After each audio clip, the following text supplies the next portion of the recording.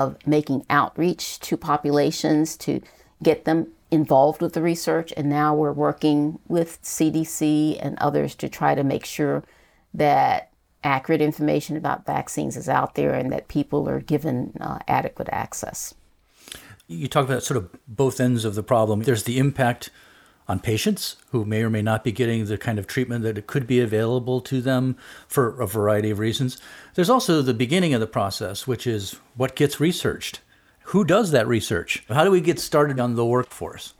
So for the scientific workforce, what we're seeing is some promising things that when you start looking at children in high school, and as they're making the move from high school to higher level of education, you see great diversity in the population, representative of the way that our population demographics are evolving in general, and great interest in science.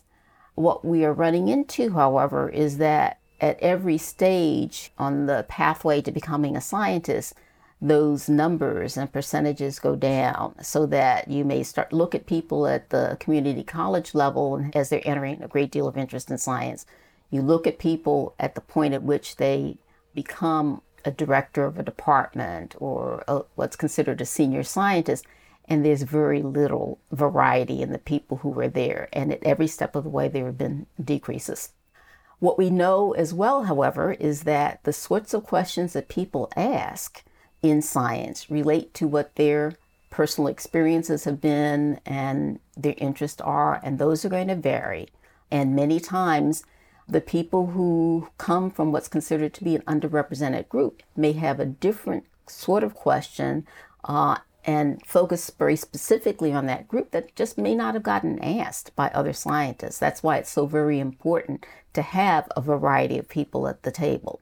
And then when it comes to actually executing the study, particularly if it's a human study, we find that scientists from diverse backgrounds are often more effective in recruiting people who look like them to be involved with clinical studies than when you have a more homogeneous group of people involved with the recruitment of people into the science. Part of that gap that I was talking about that Ginter and colleagues were demonstrated in 2011, there have been a lot of additional analyses since that time. And one of the things that has been found in the last year or so is that, for instance, African American and Black scientists, almost half of them focus on topics that are in a very circumscribed area, much of it being